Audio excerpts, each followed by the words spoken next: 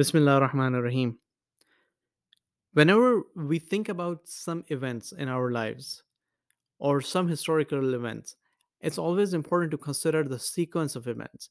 And we've talked about a couple of different sequences and as part of these daily reflections. One is the sequence of events that will unfold at the time of the arrival of the 12th Imam. We've also talked about the sequence of events that unfolded after the death of the Prophet to the martyrdom of Syeda Fatima Zehra.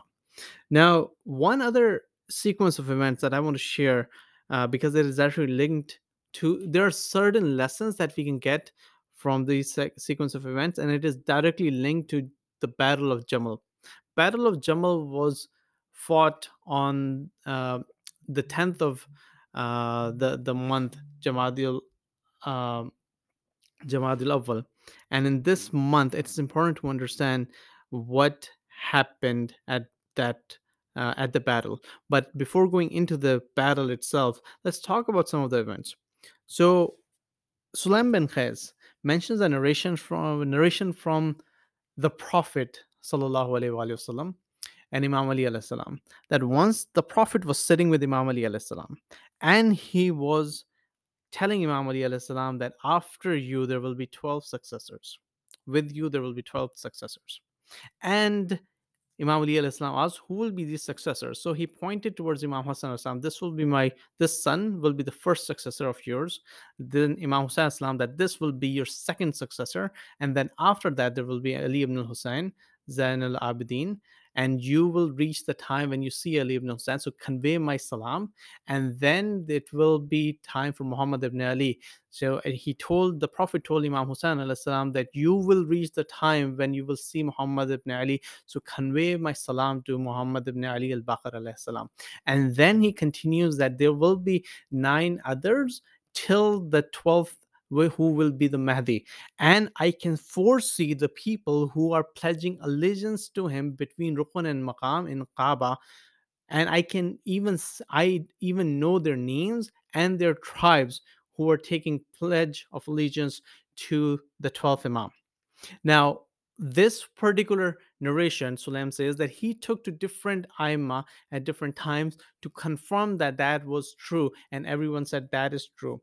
And then he went to the fifth Imam after some time, and he asked about some of the events that had unfolded during that time. So the Imam alayhi salam said something very interesting. Imam Muhammad al-Baqir alayhi salam has said that we suffered at the hands of Quraish throughout.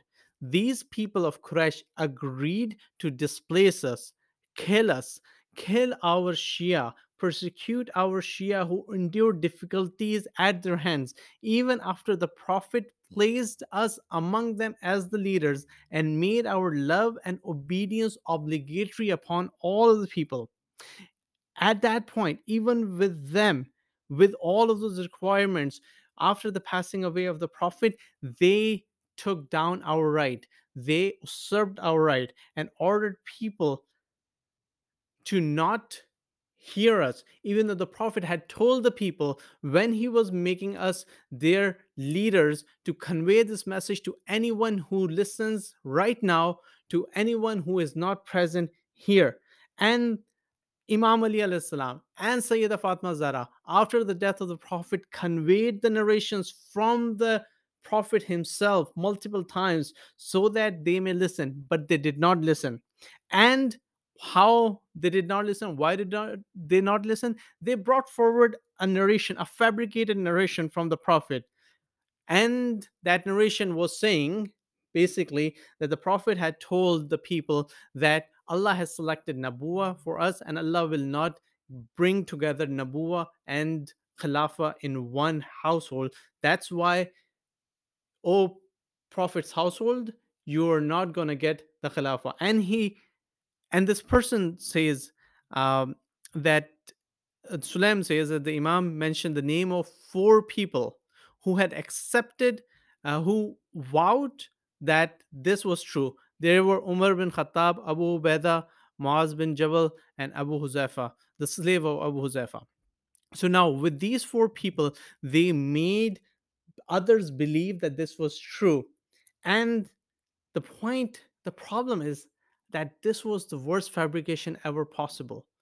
Why? We'll talk about this.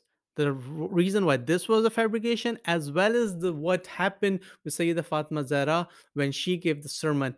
That that narration that they brought for her was also a fabrication.